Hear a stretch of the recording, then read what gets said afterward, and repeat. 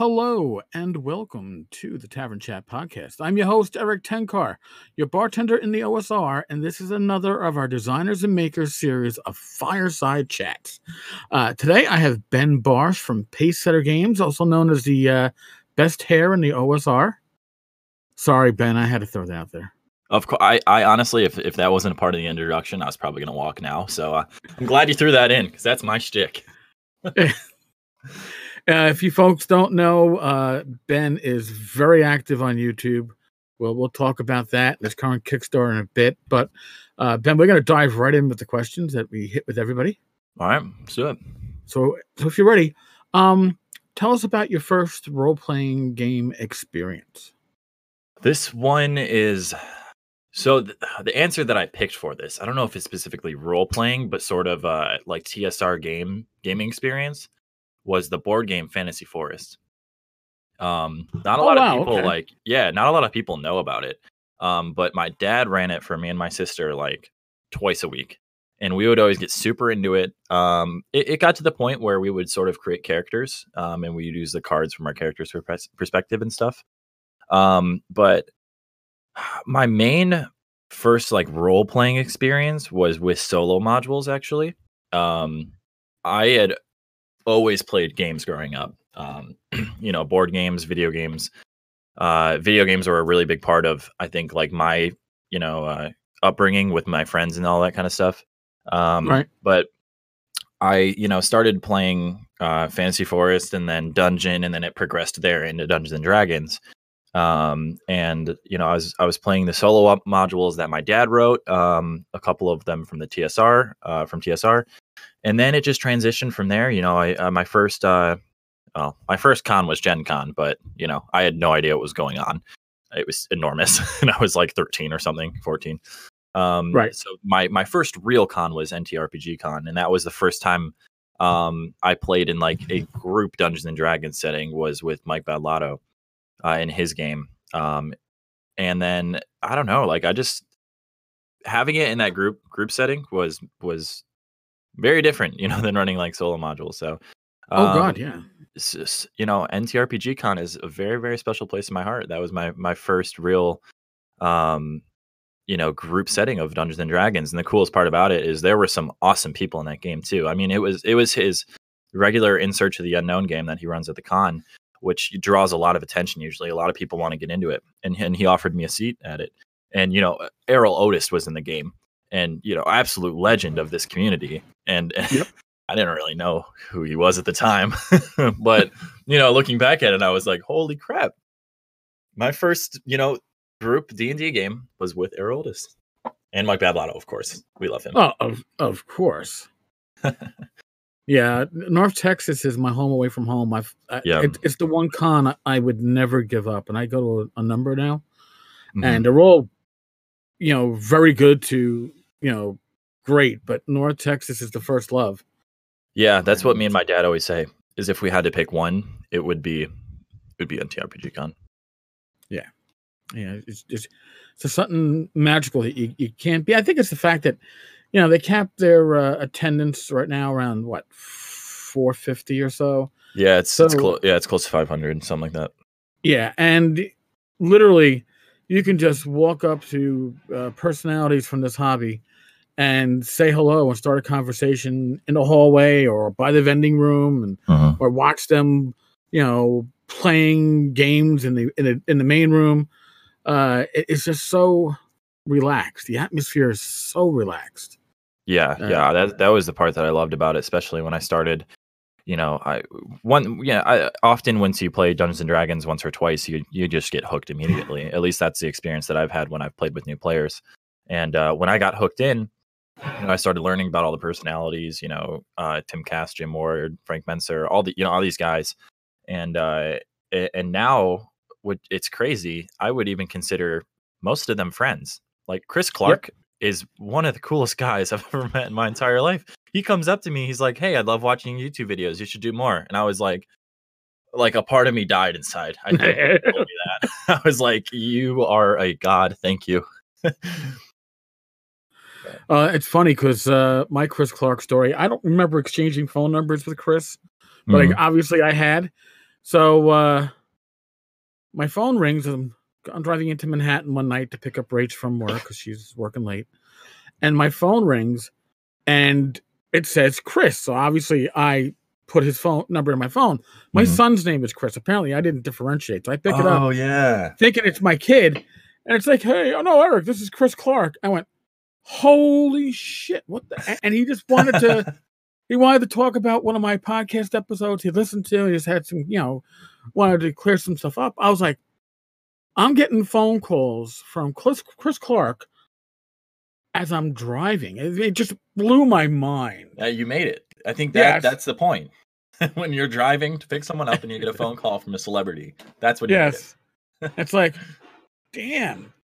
Yeah, we stayed on the phone until I was like, Chris, I'm right now. I'm getting into Manhattan traffic. I need all my wits. Right? Yeah. I wouldn't even know what that's like. I'm not even gonna lie. Small town kid. Oh no! And listen, I used to spend my summers up in the Poconos, so yeah. I know what a small town when you're driving with your friends and somebody the driver has their ass out the window, somebody else is working the brakes and the gas, the floor of the car in the back seat. You can like get splashed because there's like holes that have rusted through. Yeah, I know what it is like to be. Yeah, it's almost Flintstone-like, where you could just put your legs down and. So I experienced that, but Manhattan traffic is certainly something to not want to deal with on a frequent basis, and I've dealt with it way too often. So I'll keep that in mind. Yeah, my little doggy here is. You choking, girl? What are you? You're a dog. You can't have a hairball. So. All right, I'll hit you with the next question then. What is your go-to gaming system or RPG system? This one is. I know I would say I'm gonna get murdered for this one. I would say before you say it, I'm gonna throw my answer out here. Okay, I'm gonna guess it's not 4E. I'm gonna hazard not Pathfinder. Ivy.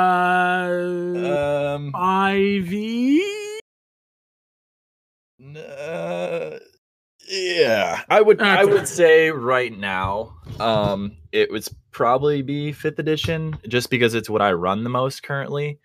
So kind of how I thought of this question is like, for some reason, if I was walking down the street, and someone said, Ben, get in this bar. We need you to run a game of D&D, and it all is the whole world is hinging on this moment. You get no books, you get no monster manual, nothing. I know this is ridiculous. Just bear with me. No, it's okay. If I were in this situation, I would probably run 5e. It would be very much between that and 1st edition, just because AD&D is where I started, and it's what I played the most while I was learning the game. Right. And then AD&D and Swords and Wizardry are super, super close, in my opinion. Like personally of what I run. But honestly, like I said, in that situation, it would be 5e. But they're just so close. Like I really genuinely, and I'm not like just saying this for lip service or whatever. I think they both have their pros and cons, and I get a different feeling when I'm playing or running old school games as opposed to new school games. So having both or a balance in my life, I kind of need it to keep the game fresh and, not to get oversaturated or to get burnout or anything like that. But 5th edition is the answer. That's fair enough. And you're even younger than Pex. And I thought he was like one of our youngins in the OSR. But yeah, I think I have been usurped, actually. I don't think I am the youngest like OSR mind. I honestly think it would be Alan Grohe from Black Blade. Yes. It's his son Henry. Henry is really? Yes. Oh my god, the dude knows everything. Every rule. And I was playtesting one of my modules at NTX, one that I'm going to put out a little later down the road. And we just got talking about 1st edition, and there were like 3 guys there who grew up playing, 1st edition. I was like 1st system or whatever, older gentlemen. Right. And Henry schooled them on Unearthed Arcana. Absolutely Really? schooled them. And it's probably a little easier for Henry because he's probably played it or read it recently, whereas these guys probably haven't played it in a while. Right. But that kid is going to be something special. I'm calling it now. There you go. All right. Fair enough. Yeah, I get a little off topic sometimes. That's like I don't. Come on, Right. I'm staying on. It's beyond a hex crawl with me. It's a sandbox. Yeah, good podcasts and shows are conversations. So we're just having a conversation. Yeah, well, that's why Ian McCarthy was like, "You're not doing interviews. You're doing fireside chats." I'm like, yeah, all right. There it is. Now I got to be like Dennis Prager with my little glass of scotch and a cigar, and I'll be perfect. You don't have yours out? No, I don't have. I guess I'm alone here. But hey, what can I tell you? All right, we'll move on to the next then. I'm sure if you've played in Mike Battleout's game, you've had some experience with Basic Expert. Mm-hmm. How do you feel about Racist class in your game? So I use it when I'm playing older editions. I don't really adapt it into new school. But I think it's one of those things that should be preserved of old school rules. Just a quick plug here. Sorry to be that guy, but we just Pacesetter did a Kickstarter of BX Remastered. And that was a big question that we got during during the project, during the funding portion is it going to be dwarf, elf? Is it like so on and so forth? Are we going to have racist class? And the answer is 100% yes. I think it's the unique factor that I love about it. The part that I struggle with 5th edition sometimes is that there is 0 restrictions. And while it's good, and actually I mentioned this in the last YouTube video I made, I think it's a little easier for new players to come in to have no restrictions like this. No restrictions on what race can play the class, whether your race is a class or if you max out at a certain point because you are just simply a dwarf. I just think it definitely has its place, depending on what edition though. But yeah, BX, I love it. I'm a big fan. Fair enough.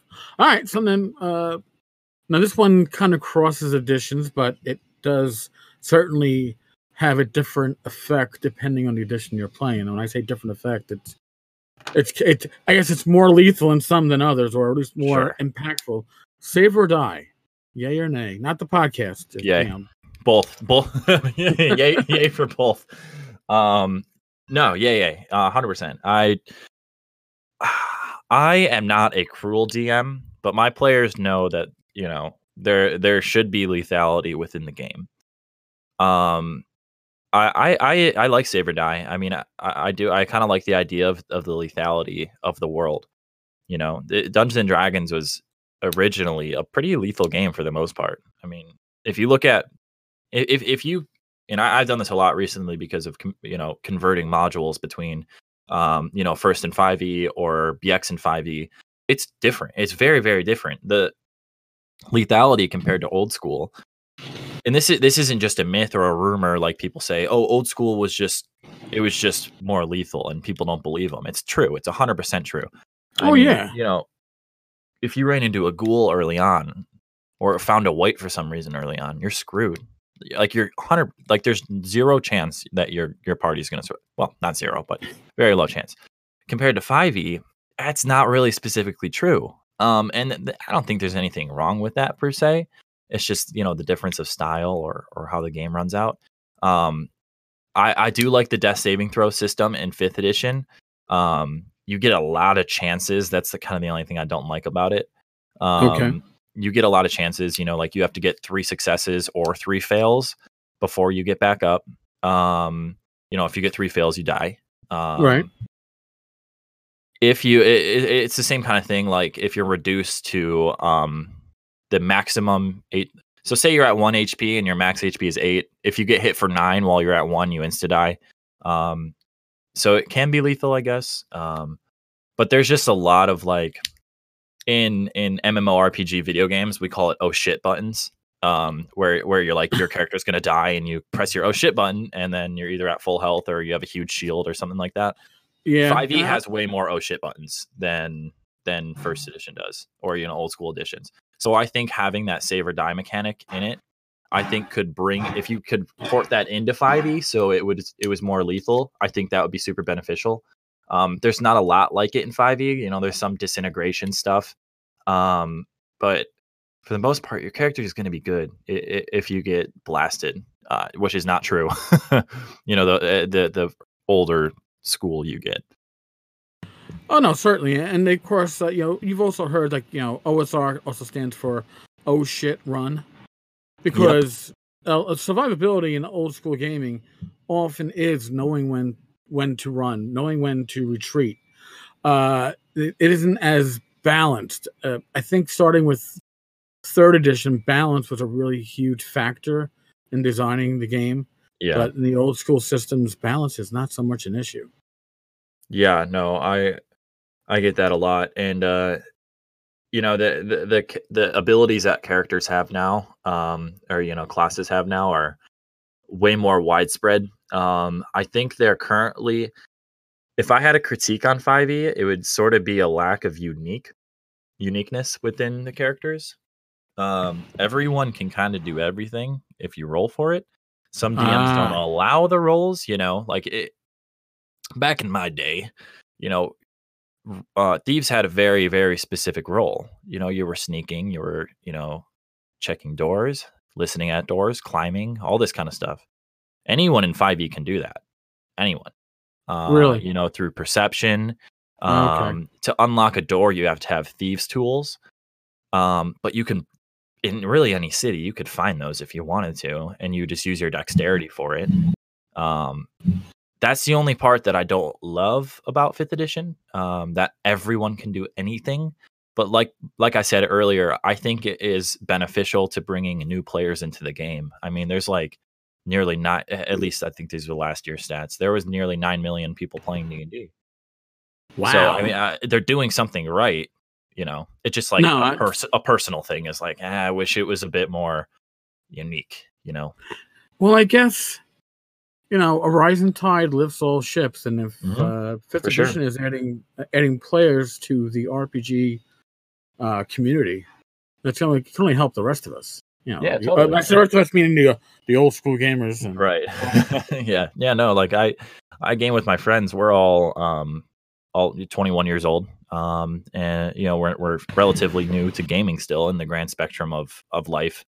But like we started out on first edition, and they love it. Like this, we're not currently running a campaign for it. But we still talk about we talked about it last night when we were playing 5e. We were like, we need to switch it up and go back to old school. So people like the game system. It's just, I think they're not as exposed to it as they are 5th edition, or like Pathfinder. Oh, and that makes sense, because really you're not going to find it in your Barnes & Noble Borders and places like that. Yeah, and some people just think it, like the new players, they just think, oh, just Dungeons and Dragons. Like like the people who watch, Critical Role or other shows, stuff like that, they just see it as Dungeons and Dragons. Of course, they know it's like 5th edition, but they don't know really what that means. If you're using like the metagaming of video games while thinking about editions of Dungeons and Dragons, thinking of them like expansion packs, I'll use like a game like World of Warcraft is sort of like my baseline here. So World of Warcraft came out in its raw form, and then there was an expansion pack, Burning Crusade, and then Wrath of the Lich King, so on and so forth. It's sort of like the editions of the game. Right. As they came out with these new editions or expansions, that's the game. Like you can't go back to classic World of Warcraft or Burning Crusade World of Warcraft and play through that. You can still play through the zones and play through the missions, do the dungeons, do the raids, but it's not the same. Like it's everyone is still at max level. Everyone's doing the new content. So I think some people kind of think of Dungeons and Dragons like that sometimes, or at least they can. That's their raw understanding of it when they think 5th edition is like, oh, I don't need first edition because that's not the current thing that's being played. Right.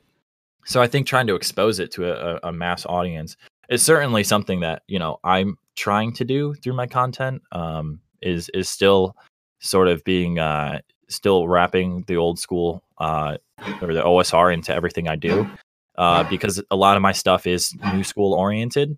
I'm still trying to, represent the OSR because it needs to be, like people love the old school game systems.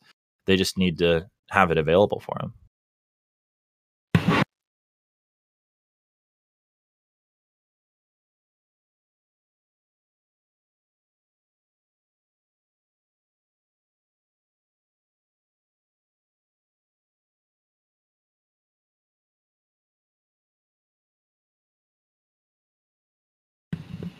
Of course, I left my mute button on as they are slamming the street like a block away from me. It's like, geez. But what I was going to say is I think a lot of it depends on where you came into gaming in general. I came in with tabletop role-playing back in the 80s, but I moved on to MMOs like the original EverQuest and EverQuest 2 and Anarchy Online, City of Heroes. But I came into them as a tabletop player, so my expectations from an MMO was different. And I think if you come in via MMOs, your expectations of tabletop gaming are going to be different, at least initially. Because you're bringing your own experience with it. We're all products of our own experiences. Yes. Yeah. And then I think that's a big point of why, some people say that, the fifth edition goes easier on the players, or the monsters aren't as powerful as the players or characters. While I think those things can be true, I think it's still up to the DM. But I think the mentality of my character isn't going to die is because of MMORPGs or RPG video games in general. You respawn when you die in a video game. Right. That's not for the most part. That's not the case in Dungeons and Dragons. It's not as available, to you. So, and like I said, games like World of Warcraft, who have gotten a little soft, everyone's got their oh shit button. Fifth edition has kind of mimicked that a little bit as well, just to keep the characters alive and be more. People say it's more story oriented. I wouldn't specifically agree with that.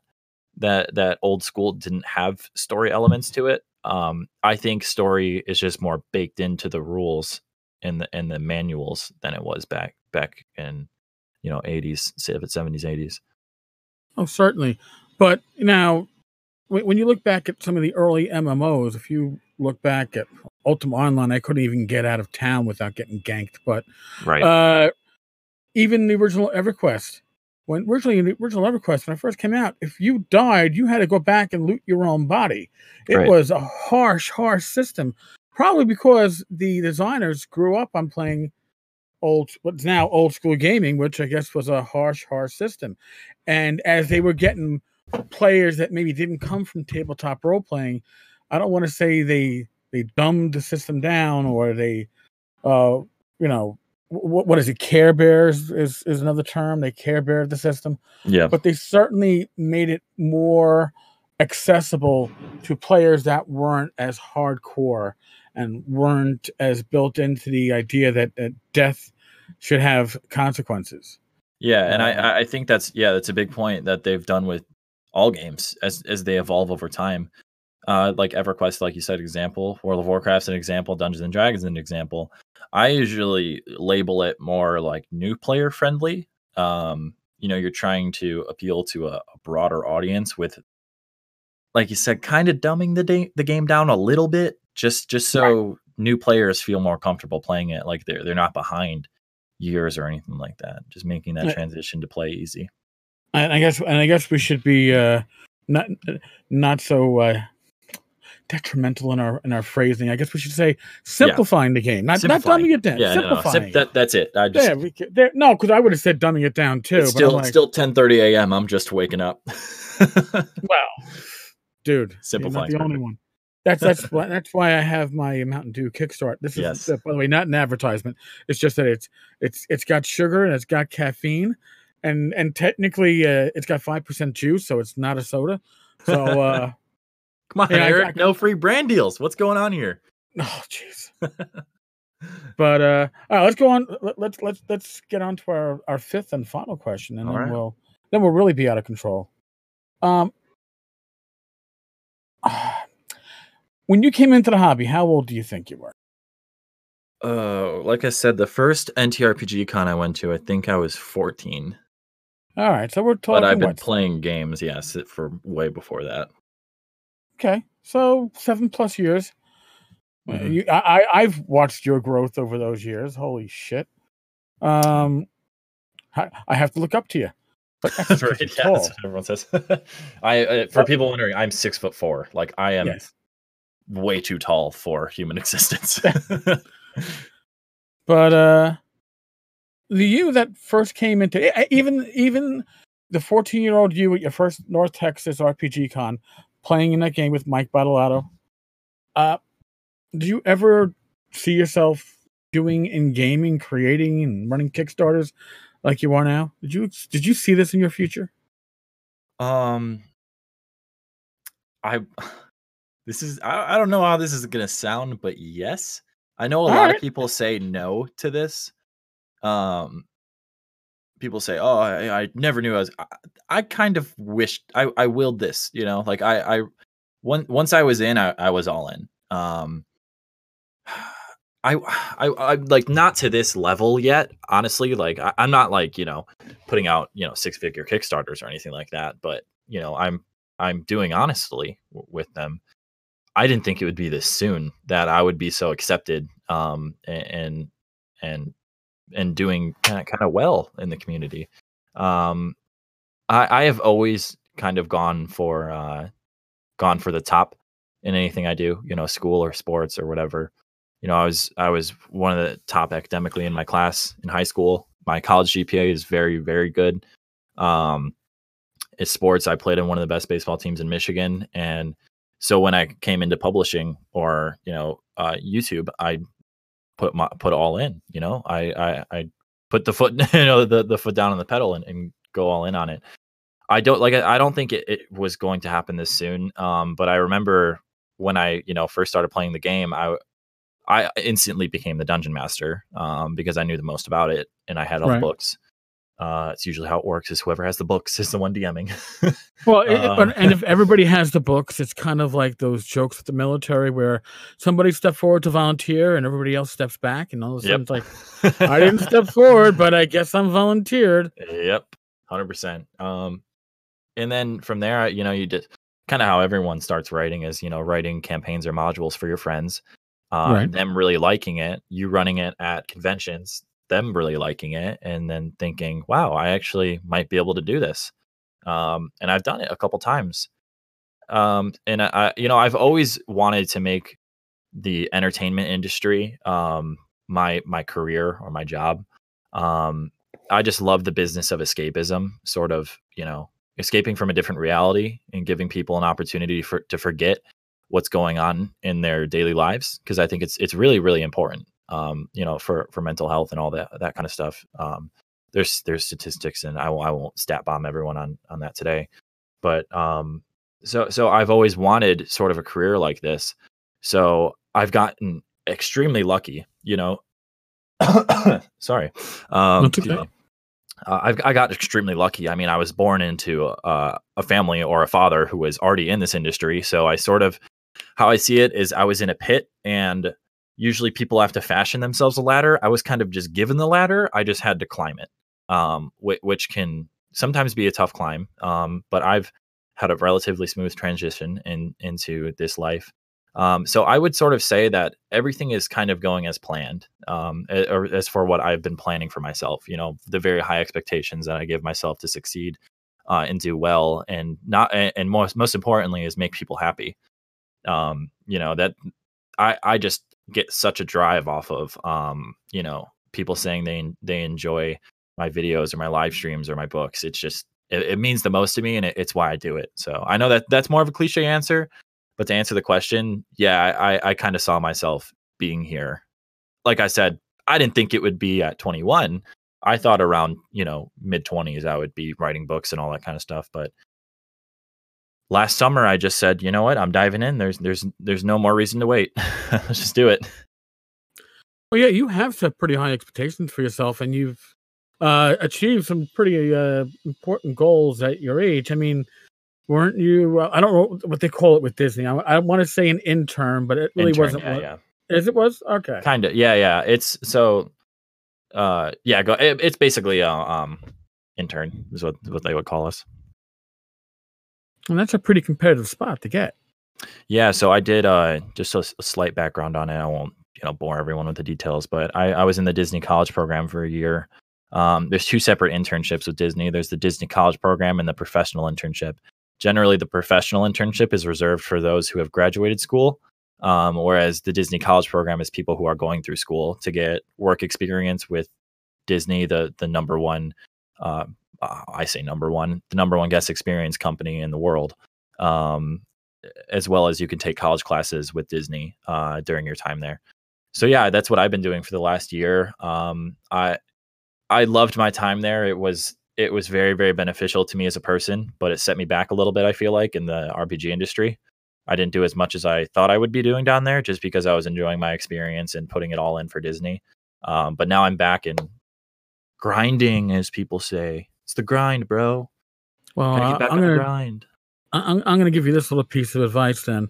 Time away from the industry, I'm going to guarantee you, did not hurt you. Your Disney experience is going to be something that nobody else is going to be able to bring to the table, and you're going to be pulling parts of that into your, not just your general life, but into your RPG creativity life, and that's something that is going to be priceless. Yeah, it was magical, to say the least.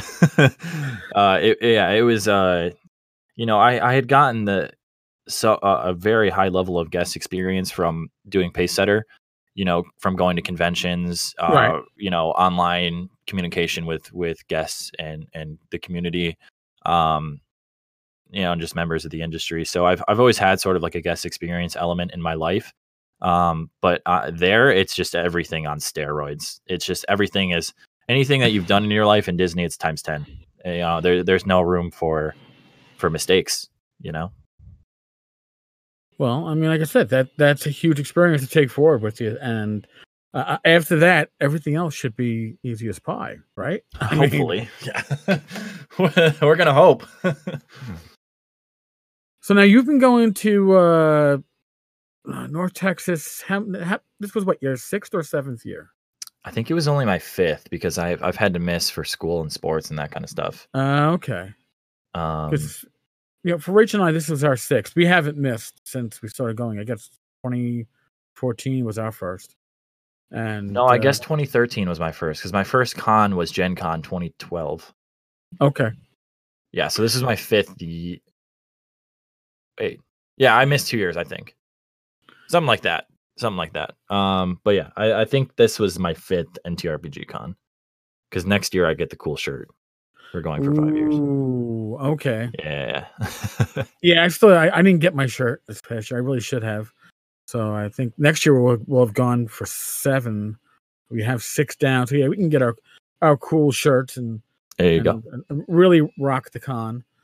But now you have a current Kickstarter out there right now, and I'm looking at the Kickstarter page, and you are just like minuscule amount short of funding. Oh, I know. This project is. I'm so pumped about it. I'm not even gonna lie. I've been thinking about this module just day in and day out. I love it so much. I know everyone says that about their stuff, but sort of hopping back to our last little topic, there was Disney. A lot of this was inspired by my time at Disney.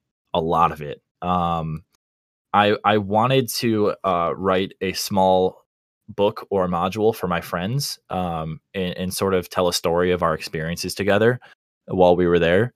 It didn't come out specifically like that, but this is the product of some of that inspiration. So yeah, I mean, we're literally like 2 backers away from funding. It's super close, which is awesome. I'm so excited that this project is going to come to. I know it will. It's going to come to life. The interior of it is going to be amazing. I posted one of the maps that we have so far in full color. It's done super well by a guy that I actually officially met at NTX. Goes by Wonky. His actual name though is Keelan. Okay. Halverson, I think is his last name. Yeah, Keelan Halverson. But goes by Wonky kind of on the internet. Raven Metcalf's doing a lot of the interior art as well, all full color. Josh Stewart cover, and that's somebody else I've been following since they were much younger. Yeah. And I've seen her art go from very good to amazing. So if you got her doing your interiors, well done. Yeah. No, her and I work extremely well together. I think it's because that we're so close age wise that, you know, from the beginning that we started going to these cons, we just kind of congregated to each other because we're two of the youngest people at these things. So it's like, wow, someone my age. So yeah, it's cool that we're actually like working together and stuff. We're trying to start. We kind of already have this like coalition of young designers and makers. Not to steal your term, but that just what's popped in my head. No, you're not stealing anything. I'm sure it's been used many a time. Right. Yeah. But yeah, we've kind of started this group of young designers and makers to try to support each other as we start to try to climb the ranks a little bit here. So yeah, I mean her work is amazing, and the best part about it is she does everything wicked fast. I mean, I'll send her a list of like 5 or 6 interior pieces and it'll be done in like 2 days. Really? Yes, she's insane. Like, I think she just drops everything when she gets commissions and stuff. She doesn't care what she's doing. She just does it. Wow. Which is, something that, I aspire to be, I've my turnaround times on some videos have been creepy fast, for what I've had, some of the stuff I've had to do. And we have the luxury of doing that, as kids basically, to be able to drop everything and work. But yeah, I mean, she's nuts. Like, her color stuff is amazing too. We're just starting to do, hopefully everything that Pacesetter does from now on is full color interiors. So except maybe some of our BX stuff, just to keep it close to old school, have black and white images and maps and kind of stuff like that. But yeah, I mean, she's definitely going to be one of my go-tos, hopefully as long as she'll have us. Nice. Well, that's part of that North Texas connections. I don't know. I think it's still said, but North Texas is the convention where so many deals get made, so many, connections are formed because it's such a relaxed atmosphere. You can do this stuff without feeling like you're under the gun. Right. Yeah, I agree 100%. I mean, when I'm at like, I love the bigger cons. Like I would even consider Gamehole a big con now. Gary Con's getting there. God, yeah. I feel way more relaxed at NTX than I do at Gary Con. When I'm at those bigger conventions, and I love it. Like I hang out with so many different people at these big conventions. Like, so one of my really good friends, her name is Fenway Jones. She started a gaming charity for suicide awareness called Jasper's Game Day. Wow. Another quick plug. If anyone's looking to donate to a gaming charity, it's that one. It's a nonprofit ran by a 16-year-old who knows her shit. Her dad obviously helps her with all of the logistics of it. Right. But it's like our partner charity and everything. We work with them a ton. She's one of my best friends back home, with gaming and all that kind of stuff. But she is very good friends with Satine Phoenix, actually. Who is in turn really good friends with everyone that is a 5e content creator and influencer. So often we find ourselves hanging out around that crowd, and it's just such a different vibe. It's an amazing vibe. It's just so different than like, chilling at on a couch with, Zach Glazer or like, Matt Finch or something like that at NTX. It's much more relaxed and chill. But yeah, I mean, the difference in feel of these conventions is great. But as we've said multiple times, NTX is our, at least personally, it's my place. Oh yeah, I mean, I owe so much to it, like it's where it kind of all started for me. So I think, I think the thing with NTX too is that it knows how large it wants to be, and is certainly right at the spot that it wants and needs to be. Gary Con is certainly ready to break down the walls. Yep. Because it is. Last year, listen, I've worked in New York City for 20 years as a cop. I worked in Lower Manhattan my last 12. I know crowds. I was claustrophobic at times, and I think they're going to grow again this year. So either they're going to have to cap it or they're going to have to move it because the venue is not going to hold anything all that much larger. Yeah, I think they're going to cap it. I think Luke wants it to stay there. I don't know for sure. I haven't actually talked to him about it. This is just what I've heard from other people who are close to Luke. Right. Luke Gygax, if anyone doesn't know, who runs GaryCon. Yeah, I mean, when you have the new school crowd has definitely blown it up for sure. I mean, when you have people like, Matt Mercer and Joe Manganiello, Rudy Ruttenberg, Satine Phoenix just walking around, it brings people. I remember I had a couple really good. Did I say Matt Mercer or did I say Matt Finch? I think I said Mercer. No, Mercer. Okay. Yeah, no. I was like, wait, which one did I say? They're both really cool. You sat down with Matt Finch, yes, North Texas. And again, that's GaryCon's the only place where I've seen people walking around a vending room with their own entourage. Yeah. Where you'll see, I don't know, Ernie Gygax going through the vending hall, and there's a crowd of a dozen or more just trying to get their 5 seconds of hello. Right. Yep. And it really is, I guess, I don't want to call it a celebrity con, but it's certainly a con where you see these celebrity-like sightings and incidents, again, where people have this whole entourage following them. You don't see that at Game Hall, which, even though it's a larger con, you don't seem to get that same kind of effect. And at North Texas, there is no entourage. There's just, people. Yeah. People, yeah. Like, the incident I'll refer to wasn't from this North Texas. It was North Texas. It was last year's North Texas when I was talking with Frank Metzner and Merle Rasmussen, and up from behind Frank comes James Spahn with a bad grin on his face, and then he shows me man boobs right behind Frank. Merle sees it out of the corner of his eye. He just, a polite little smile, and Frank had no clue, and I'm trying to keep a straight face. That's the kind of incidents that you might experience at North Texas that you're not going to get elsewhere. Some people are going to really want to come to the con for that, and some people are going to say, "I'm never going to NPS." Yeah, I don't know if I want to see James Spahn flat, but it was fucking hilarious. Yeah, and of course, and I was the main victim of it, burned into my eyes. But yeah, that's the difference. Each con actually has its own personality. Game Hall is run so efficiently. Oh my god, it's so unreal. Well. It is unreal. It's scary like good. It is like a fine Swiss watch, and that movement is perfect. Yeah. GaryCon, it keeps growing a little bit faster than they can keep up with, so it's a little bit of a.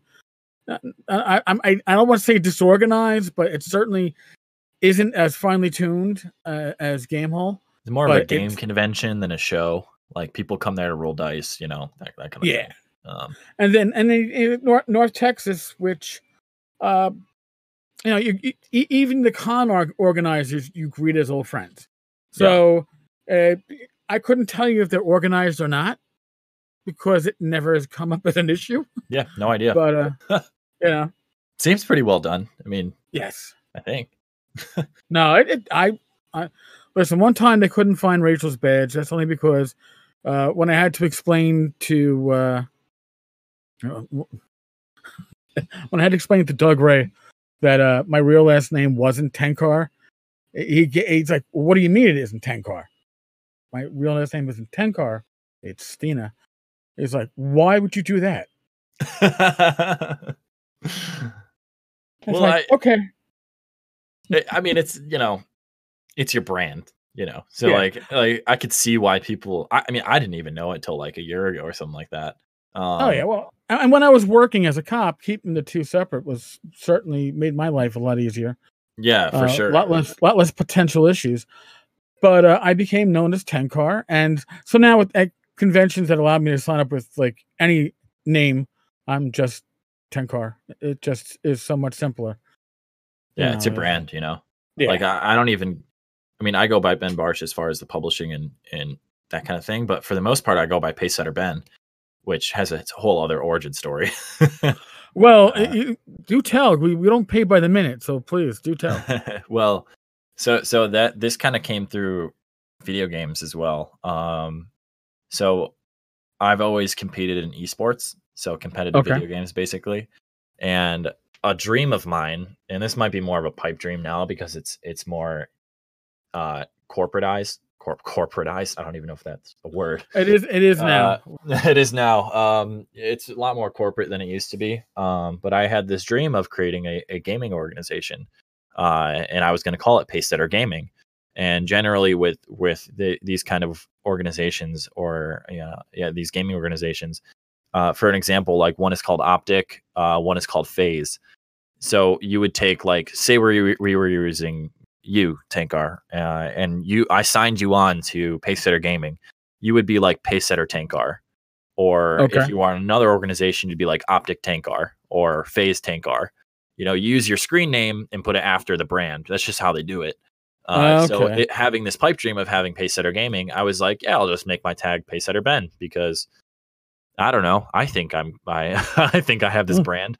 And it was just, mixing in the Pacesetter branding to pretty much everything I do was another reason behind it. But I don't know if I've actually told that story anywhere before. I don't think people have ever asked why I do it. So there you go. Well, we like to know. It's just, I like to think the fireside chats get a little bit deeper. Maybe, the conversations aren't Definitely. just, and we got to hit these talking points. There are no talking points beyond those initial 5 questions. After that, if it was later in the day, I'd have a beer or two out in front of me as opposed to a Mountain Dew Kickstart. Right. Is what it is. Yeah, but I've actually multiple times decided, I don't know, like, I kind of want to, inside of the books I write, I kind of want to have my name be Pacesetter Ben.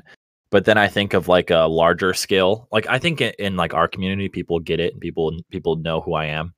But on a broader spectrum, like, I'm not saying this will ever happen, but another thing that I haven't really talked about a lot is I might be doing a series of Pick a Path adventure books later in the year. Yeah. So I'm super excited about, those were a big reason of my upbringing in Dungeons and Dragons as well. But if I were to, like, write these books and then try to sell them to bookstores, I don't know if the author name Pacesetter Ben would sell very well. So I've just kept it as Ben Barsh for that sort of consistency sake. But yeah, I mean, it's been my branding for a while. The only thing I don't like about it is that, like I said, I brand between Pacesetter Ben and Ben Barsh. I wish it was all one. But I don't know. I don't know. I like the both of them, and I think they mesh well. So yeah, and at some point it may just sort itself out. Yeah, exactly. I mean, I'm way too new to be worrying about that. I'm more so worrying about putting out quality content than I am my name. As well, you should be. Yeah, well, you should be. So that's an interesting thing to look forward to later on this year. Yes, hopefully it happens later on this year. I think for the timetable, it's either going to happen late this year or early 2020. Just whenever I'm fully ready for it. I want to do it right, 100% right. I think if and when I put them out, it's going to be 4 Pick-a-Paths. I'll probably put them on Kickstarter, just because that's kind of like the marketplace right now. But yeah, I mean, I want to have them all, if not fully done, like 80-90% done before they even hit Kickstarter. Just so I can pretty much get them edited, read through a couple times, seen by as many eyes as possible, and then shipped out. So yeah, I mean, Kickstarter has been really good to me. My first project I did, Rise of the Nefarious, did super well. The BX one did really well, like 350 backers or something right now. And this current project I'm doing, the Reaping at River's End, for 5e and Swords and Wizardry, is currently doing well. It's going to fund everything like that, and it's going to be the prettiest book, definitely, that I've ever put out. And I think the story is pretty solid. So yeah, I'm excited. I mean, there's all good things going on right now. So, Well, I'm looking at the cover art, and the cover art is striking. That is really sweet. Yeah, I spared no expense this time around. I I messaged Zach and I was like, hey, I don't know if I haven't really found anyone that's really fitting the style of what I'm envisioning. Do you have anyone that's looking for work? And you got me in contact with this guy named Josh Stewart and killed it. I mean, literally, I sent him the description of sort of what I envisioned, and then he made it better. um, I love it. It's been my phone screensaver for like a month ever since I got it. As well, it should be. Yeah, it's nuts. I really really like it a lot. He totally crushed it. Yeah, I mean, I don't have enough praise for him. He did it really well. The interior art's going to be cool too, and the maps as well. Like I said, for this one, I really wanted to step it up and make the book, in my opinion, look as well as it's written. Well, that's good. But of course, I'm biased. Well, as well you should be. But who's doing your maps? So it is that guy Wonky, who's done at least the first map that I've put out. He's the one that is an update currently, or on the Pacesetter Facebook page. You can go see it there. He did the region map of the town of River's End, and then he's going to be doing the dungeon maps as well, is sort of the broad term for him. So there's a couple different parts of the adventure. There's a small section within the Wizard's Tower, without giving too much away. There's a small wilderness encounter that I'll probably get a small map made up for, because I haven't decided if I wanted a map for that one yet. I haven't commissioned it quite yet. But the other ones, the dungeon maps are, going to look great. They're going to look so cool. Most of the adventure sort of takes place chasing down this wizard, who's fled this town. And the town really, really needs him, because he's the one, who, so sort of, it's sort of a quote unquote leper town. Everyone suffers from this same disease, and they've sort of, removed themselves from this society because of it. And with the help of this river and magical healing properties that this wizard has been able to figure out, they've grown this crop that sort of suppresses this disease. It's called the dragonberry fruit. So the wizard has sort of gone rogue and fled the town, leaving a note behind of revenge. So it's the player's job to sort of track down this wizard and either convince him to come back and help the people, or to find out the secret behind growing the dragonberry, so the players are able to help the town, keep surviving. Because if they don't, it's a very calamitous adventure, and I wanted to write it so because I like writing difficult adventures. If they aren't able to succeed and find out how to successfully complete the harvest of dragonberry, most likely the townsfolk are going to die. So it's, like I said, it's super calamitous, but it's a higher level adventure. So the players should be able to handle it. They should have enough at their disposal to be able to figure it out.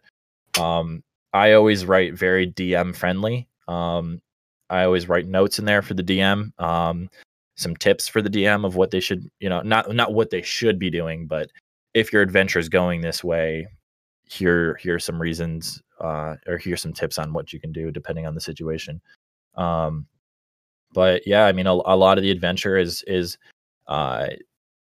sort of in the wizard's hideaway, dealing with the traps and monsters he's laid behind for you, to sort of separate himself from being brought back or captured or anything like that. So yeah, I mean, there's a good mix of it, of adventure between role play, exploration, and combat is kind of how I like to balance my adventures.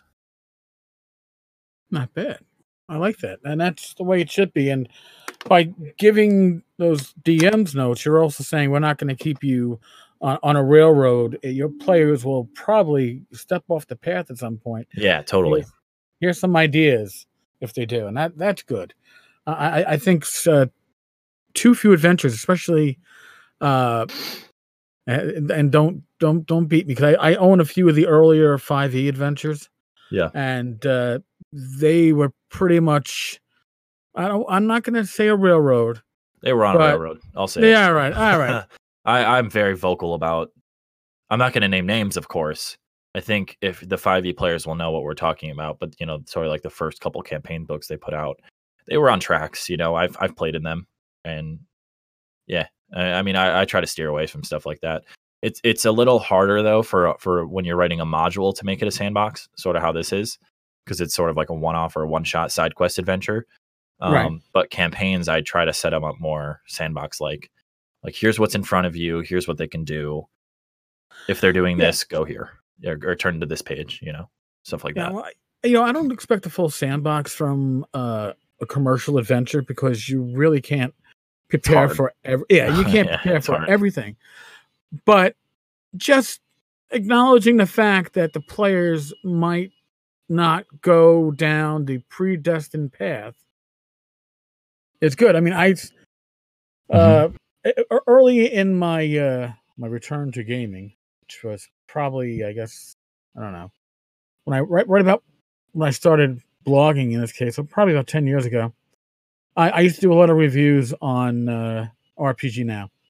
Mm-hmm. And one was for a 3rd edition adventure that literally had magical balls of lightning around the perimeter to keep the players from stepping off the predestined path.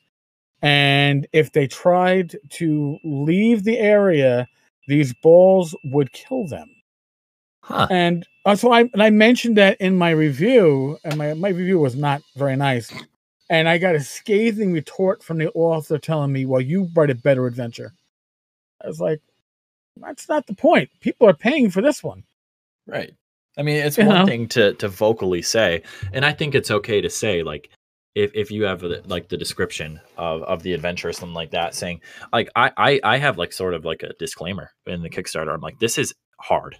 I'm like, I say sort of something along the lines of this is a difficult adventure and it's not specifically well suited for new players. It's calamitous, right. It's tough.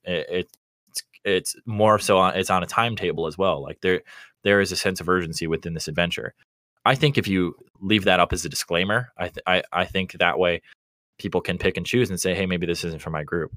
But if you specifically write something in to have them not be able to leave after not mentioning that at all, that's messed up. I don't like that specifically. Because like the big part of this adventure specifically is playtesting for me. I'm having it playtested and I'm playtesting it a couple different times. Because there's so many working parts to it. I want to make sure it's done right. Those DM tips that I often write into our stuff comes from playtesting. It comes from personal experience. It's saying, oh, this group did it differently than a different group. Maybe I'm going to write this in for the DM just as a warning of some stuff that could happen. Right. But yeah, I mean, I try to do that because I DM as well. And I know it's tough sometimes if I'm running written content and it's not very DM friendly. It's kind of tough to, spend all that time prepping the adventure when, it just takes a little bit more effort by the designer to go out of your way and kind of help the DM out a little bit. Well, I for one appreciate it because, I have to admit that with a lot of times with like longer adventures, I might only read like the first half before starting to run it with my players because I don't know if they're actually going to stick with it. Right. My groups have been infamous for starting an adventure and going, you know what? This seems like we're not going to get the right reward. We'll move on. Like, son of a. Yep. I'm not railroading. I literally just, and if any of my players are listening right now, mute. We just started up the Secret Assault March for 5e. They just started a new campaign, and I did the same thing. I didn't read the Sea Ghost part of it yet, where they have to go infiltrate the ship. I know what it is because I've read the original module before, but I haven't prepared it for 5e yet because I was like, right. I don't know if they're even going to make it through the house, much less want to keep adventuring in this area afterwards. So yeah, I do the same thing. You're not alone in reading half and then running it. Yeah, it's like I read what I know I'll need for that first session and a half, and then I try to keep ahead of my players. But unless it's a short adventure, but once they start hitting like I don't know, 40 plus pages, it's like I'll read what I need, and then I'll read the rest before I run the next session. Right. Yeah, I usually read the beginning, the end, and then what I need for Yes. the session. So I kind of know the trajectory of or the feel of how this adventure is supposed to go. Yeah, because as a GM, I don't, I can skip to the end because I don't need to be surprised. I'm Right. not reading a book of fiction. I usually Um, read the end first anyway. I'm so impatient sometimes. Like I'm just like, how does this end? I need to know. nice. Well, I think we may be close to our end for today. Yeah. Yeah, we've had a very long conversation. Dude, for by our standards, it's probably only about average. Really? Seriously. Wow. Yeah, no, we're both talkers. And what's funny, folks, just so you all understand, Ben and I think since Gamehole have been talking, we got to sit down and talk, and we've never actually had time at any conventions to sit down and talk. Yeah. You know, I mean, so being like I know, like, especially since now that I'm doing the oh yeah, I don't think I've mentioned this at all. I need to plug this because there's a lot of Frog God lovers here. I go run ahead. I the know what you're going to talk about. yeah, I run the YouTube channel for Frog God Games. So if anyone hasn't heard through Facebook or any other forms of social media, is we're uploading videos every Monday morning, 11 a.m. Eastern, to the Frog God Games YouTube channel. So if you want more Frog God content, it's there. It's free. YouTube's a free platform. We all know that. But like you said, like at these cons, you're very busy with Frog God and doing recordings and all that kind of stuff. Now that I'm recording, running pace setter, all that kind of stuff, I am literally, my schedule is booked from 7 a.m. to 12 a.m. at night. And it's nuts. Like I actually, don't have as much time to talk to people as I did before, but I'm doing stuff I love. So it's kind of a trade-off. Oh, certainly. It's funny because I haven't played in a con game that was on schedule. Like, not saying pickups. I've done a couple of pickups, but I haven't played in a con game except as a GM in a couple of years now because I am involved with Frog God Games and I'm running games for Frog God. And times when I'm not, I am socializing. That's part of going to conventions for me these days, is to continue making those connections or solidifying those connections, and all things tavern are what we talk about. Yeah, and I've sort of at least for Gamehole and GaryCon, I've pretty much cut out a lot of gaming. Like I really don't in the future here, I'm not going to be gaming as much because I'm recording, Yeah. majority of the time, scheduling people to come on the channel, doing the vlog. The vlog is very, for those who don't know sort of what a vlog is, it's me walking around with the camera, recording what's going on at the convention, what's going on in the daily motion of Frog God at these conventions. That takes up a lot of time, because you have to be in the right spot at the right times. Yeah. to get the content. So like the GaryCon, a specific plug to the GaryCon vlog we did of this last year, of 2019. Like we had Joe Manganiello in one of Bill's games, and that was freaking cool. That was probably one of the coolest things I've ever recorded. As Hollywood celebrity playing in a game with Bill Webb. So, yeah, I mean, it's busy. I mean, like I said, you just have to be in the right place at the right time, or the vlog's not going to be as good. Yeah, pretty much. Well, you're a very busy 21-year-old there, Ben, best hair in the OSR. Yeah, it's great. It's a good feeling. Like, but sometimes like my friends will be like, "Hey, we're doing this," and I'm gonna be like, "You're doing that. I have to work." Like, I don't have a schedule. You see, I make YouTube videos and I write books. Like, I have to work based on what's going on at the time. I don't have like a 9 to 5. I'm always on. Yeah, no, I believe me, and daily podcast, daily blog, sometimes multiple posts per day. There was one point where I was putting up 3, 4, 5 posts a day. I don't know how I was doing you're that. nuts. I was working at the time too. Yeah, you're nuts. But I would post. I would come into work early and post as I ate my breakfast, and then on my lunch meal, I'd eat my meal real fast, and then the remaining time put up a post, and then it's like put a post when I got home. I insane. Now that I'm retired, I have less time to do a lot of that stuff because I got my fingers in way too many pies. But that's how a lot of people are saying right now. It's like I'm writing books, I'm making YouTube videos, I'm doing social media stuff, and I'm about to go back to school in September, and I love it. Like I don't think I've maxed out yet with as far as like time production.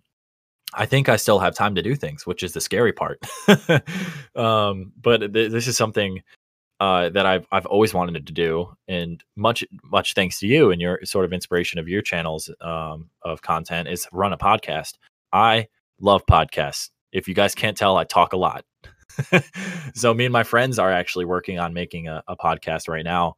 One of my buddies has a band, and in turn has a lot of very quality microphones. So we're going to try to piece all these to get all this stuff together to try to run a podcast. I don't know if it'll specifically be gaming oriented, but yeah, I mean, like they were like, "Aren't you busy enough?" And I was like, "No, I think I still have time for something else." Believe it or not. And as long as you're doing what you enjoy, it doesn't feel like work. It doesn't feel like you're occupying time. Yeah, and I still have time to enjoy my life for sure. I mean, I'm not working 18 hours a day all day every day. Right. I definitely have my days where I'm like that, but last weekend I was able to go out Friday and Saturday with my friends. So yeah, I mean, as long as I'm currently kind of my own boss. So as long as I'm mushing myself and not getting behind, I'm fine. Like, I still have time to enjoy myself. Well, that is important. Yeah. And podcasting, I've really enjoyed it. I really still enjoy it, and I like it so much more since I have a decent mic. I had no idea how much of a difference a decent mic would actually have. You sound great. You do. Thank you. There's this one microphone that I want to buy. I need to look it up because it's like $500 per microphone or something like that. They're nuts. They're so good. They're so high quality. I mean, it's just it's what like these like million view subscribers. Yeah, the Shure dynamic microphone. It's like $400. Pex, if you're listening, send me 6 of them, please. Now, just mentioning the Shure, I actually have a second mic I just actually picked up last weekend on Amazon, and it's a Shure mic. It was like $75. It's round with a little stand, but you can plug it into not just your computer, but into your Lightning devices, your iPad or your iPhone. And that means now that I can have a decent quality mic when I start doing stuff on convention on the road. Yeah. Yeah. That's awesome. Yeah. So that's a good call there. Just throwing it out there. I saw it like, oh, I can use this with my iPhone. Next time I do a hangout with Joe the lawyer and my wife in a New York City bar, we can actually have a real mic on the table. It'd be fun. Yeah, that's awesome. That's something I've been trying to keep in mind when, I'm putting together a list of bumping up the Frog God quality, stuff that we need to invest in to make the quality better. Is I'm trying to make sure everything is mobile. Like I can pack it up and take it to conventions.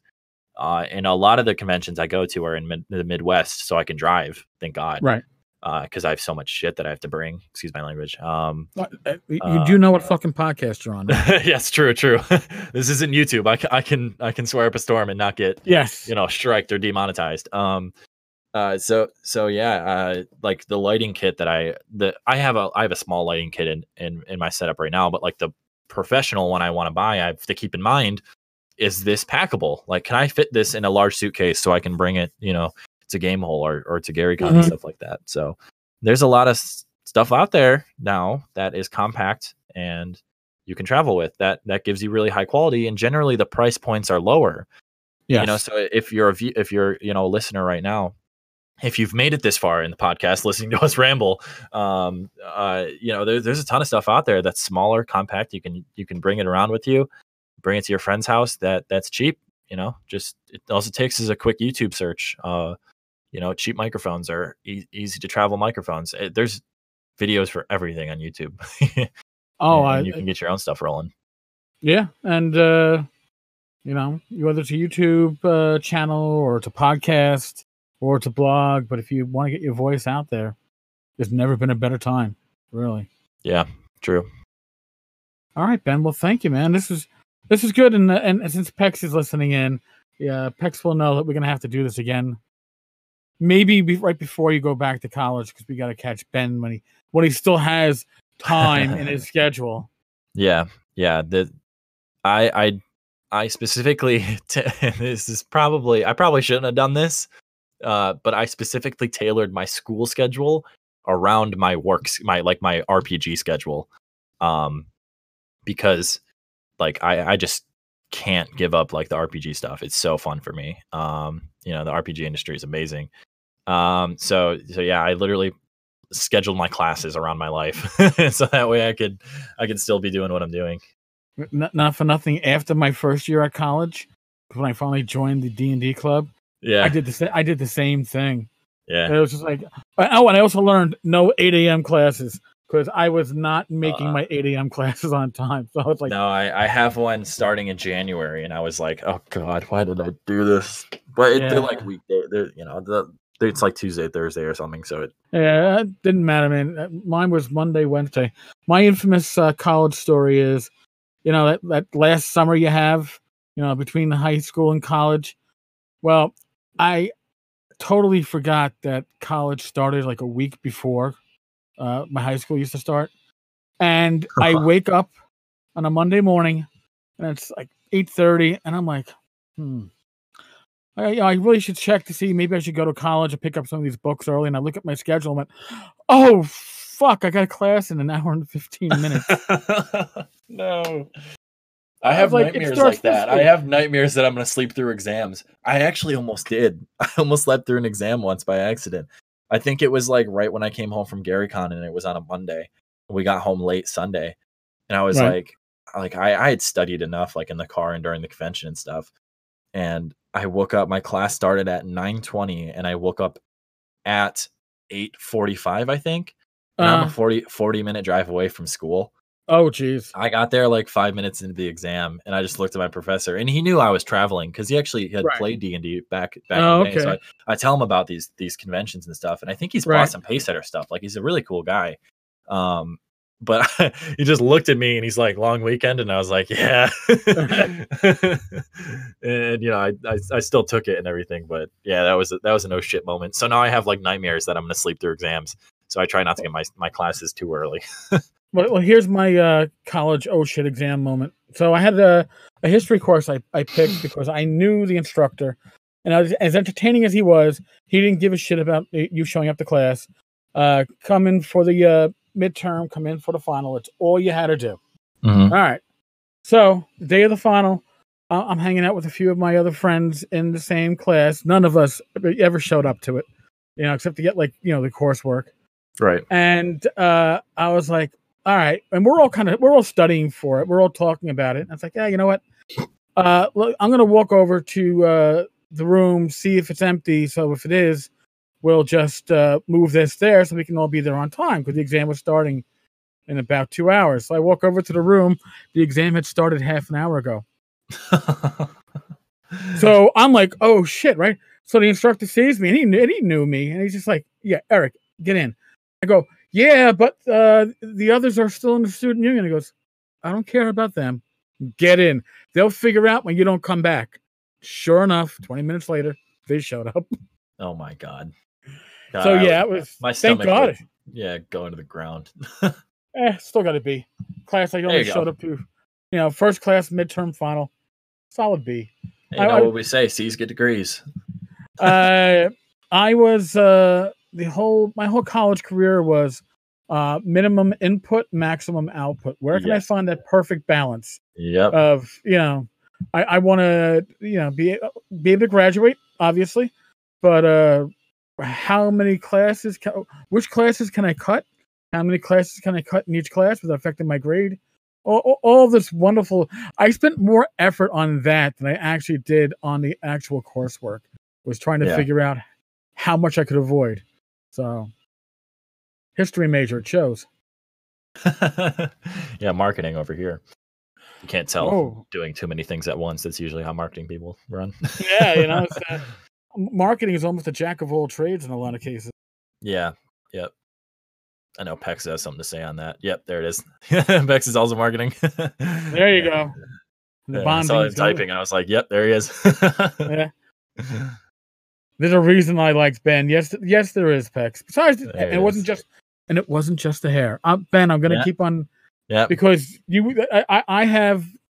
Thank God I got my hair cut before North Texas.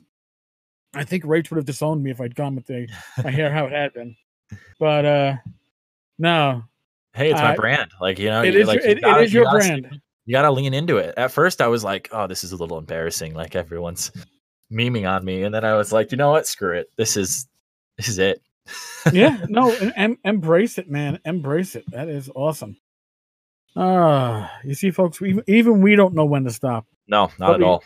But we got to stop. So your Kickstarter is running in for how much longer? So it's actually it is only 18 more days is the time of recording this. If you are searching for it, it is The Reaping at River's End for 5e Swords and Wizardry RPG. Yes, there is a Swords and Wizardry option. There's an option to get both as well if you game both systems. But it's only a 20-day campaign total. I'm running, I think for the most part of these smaller adventures that we do are going to be 20 days. Just because the production time on them is a lot quicker than like these longer or these bigger books. Right. So at the time of recording, 18 more days. And yeah, there's a couple cool stretch goals. One of them is to expand the book a little bit, which is, you know, all that stuff is pretty much fully written. I mean, it's one of the larger stretch goals. But you know, with the right push, I think we can definitely get to it at least. Nice. So yeah, even if you guys don't specifically think the project is for you, a share on Facebook goes a long way. Share on your social medias or to your gaming buddies or whatever. Just thank you everyone who's supported me thus far. It's very overwhelming, the support that I've gotten. Thank you, Eric. Obviously, you've always been in my corner. So thank you for that. But yeah, I'm excited. You know, this is going well. The Frog God YouTube channel is awesome. It's a lot of fun. I have a personal YouTube channel as well. Yeah, a lot of cool things going on. Very nice. Well, folks, as always, it's great having Ben here. We'll bring him back. I promise. You know, Pex says Pex will be the issue. It's like I'll have to work around Pex's taking of Ben's time for Frog God, but yeah, Pex can. He's cracking the whip. Yeah. Yeah. Where there's a whip, there's a way, right? Yeah, Pex doesn't know this quite yet. I'm going to start hitting back. So.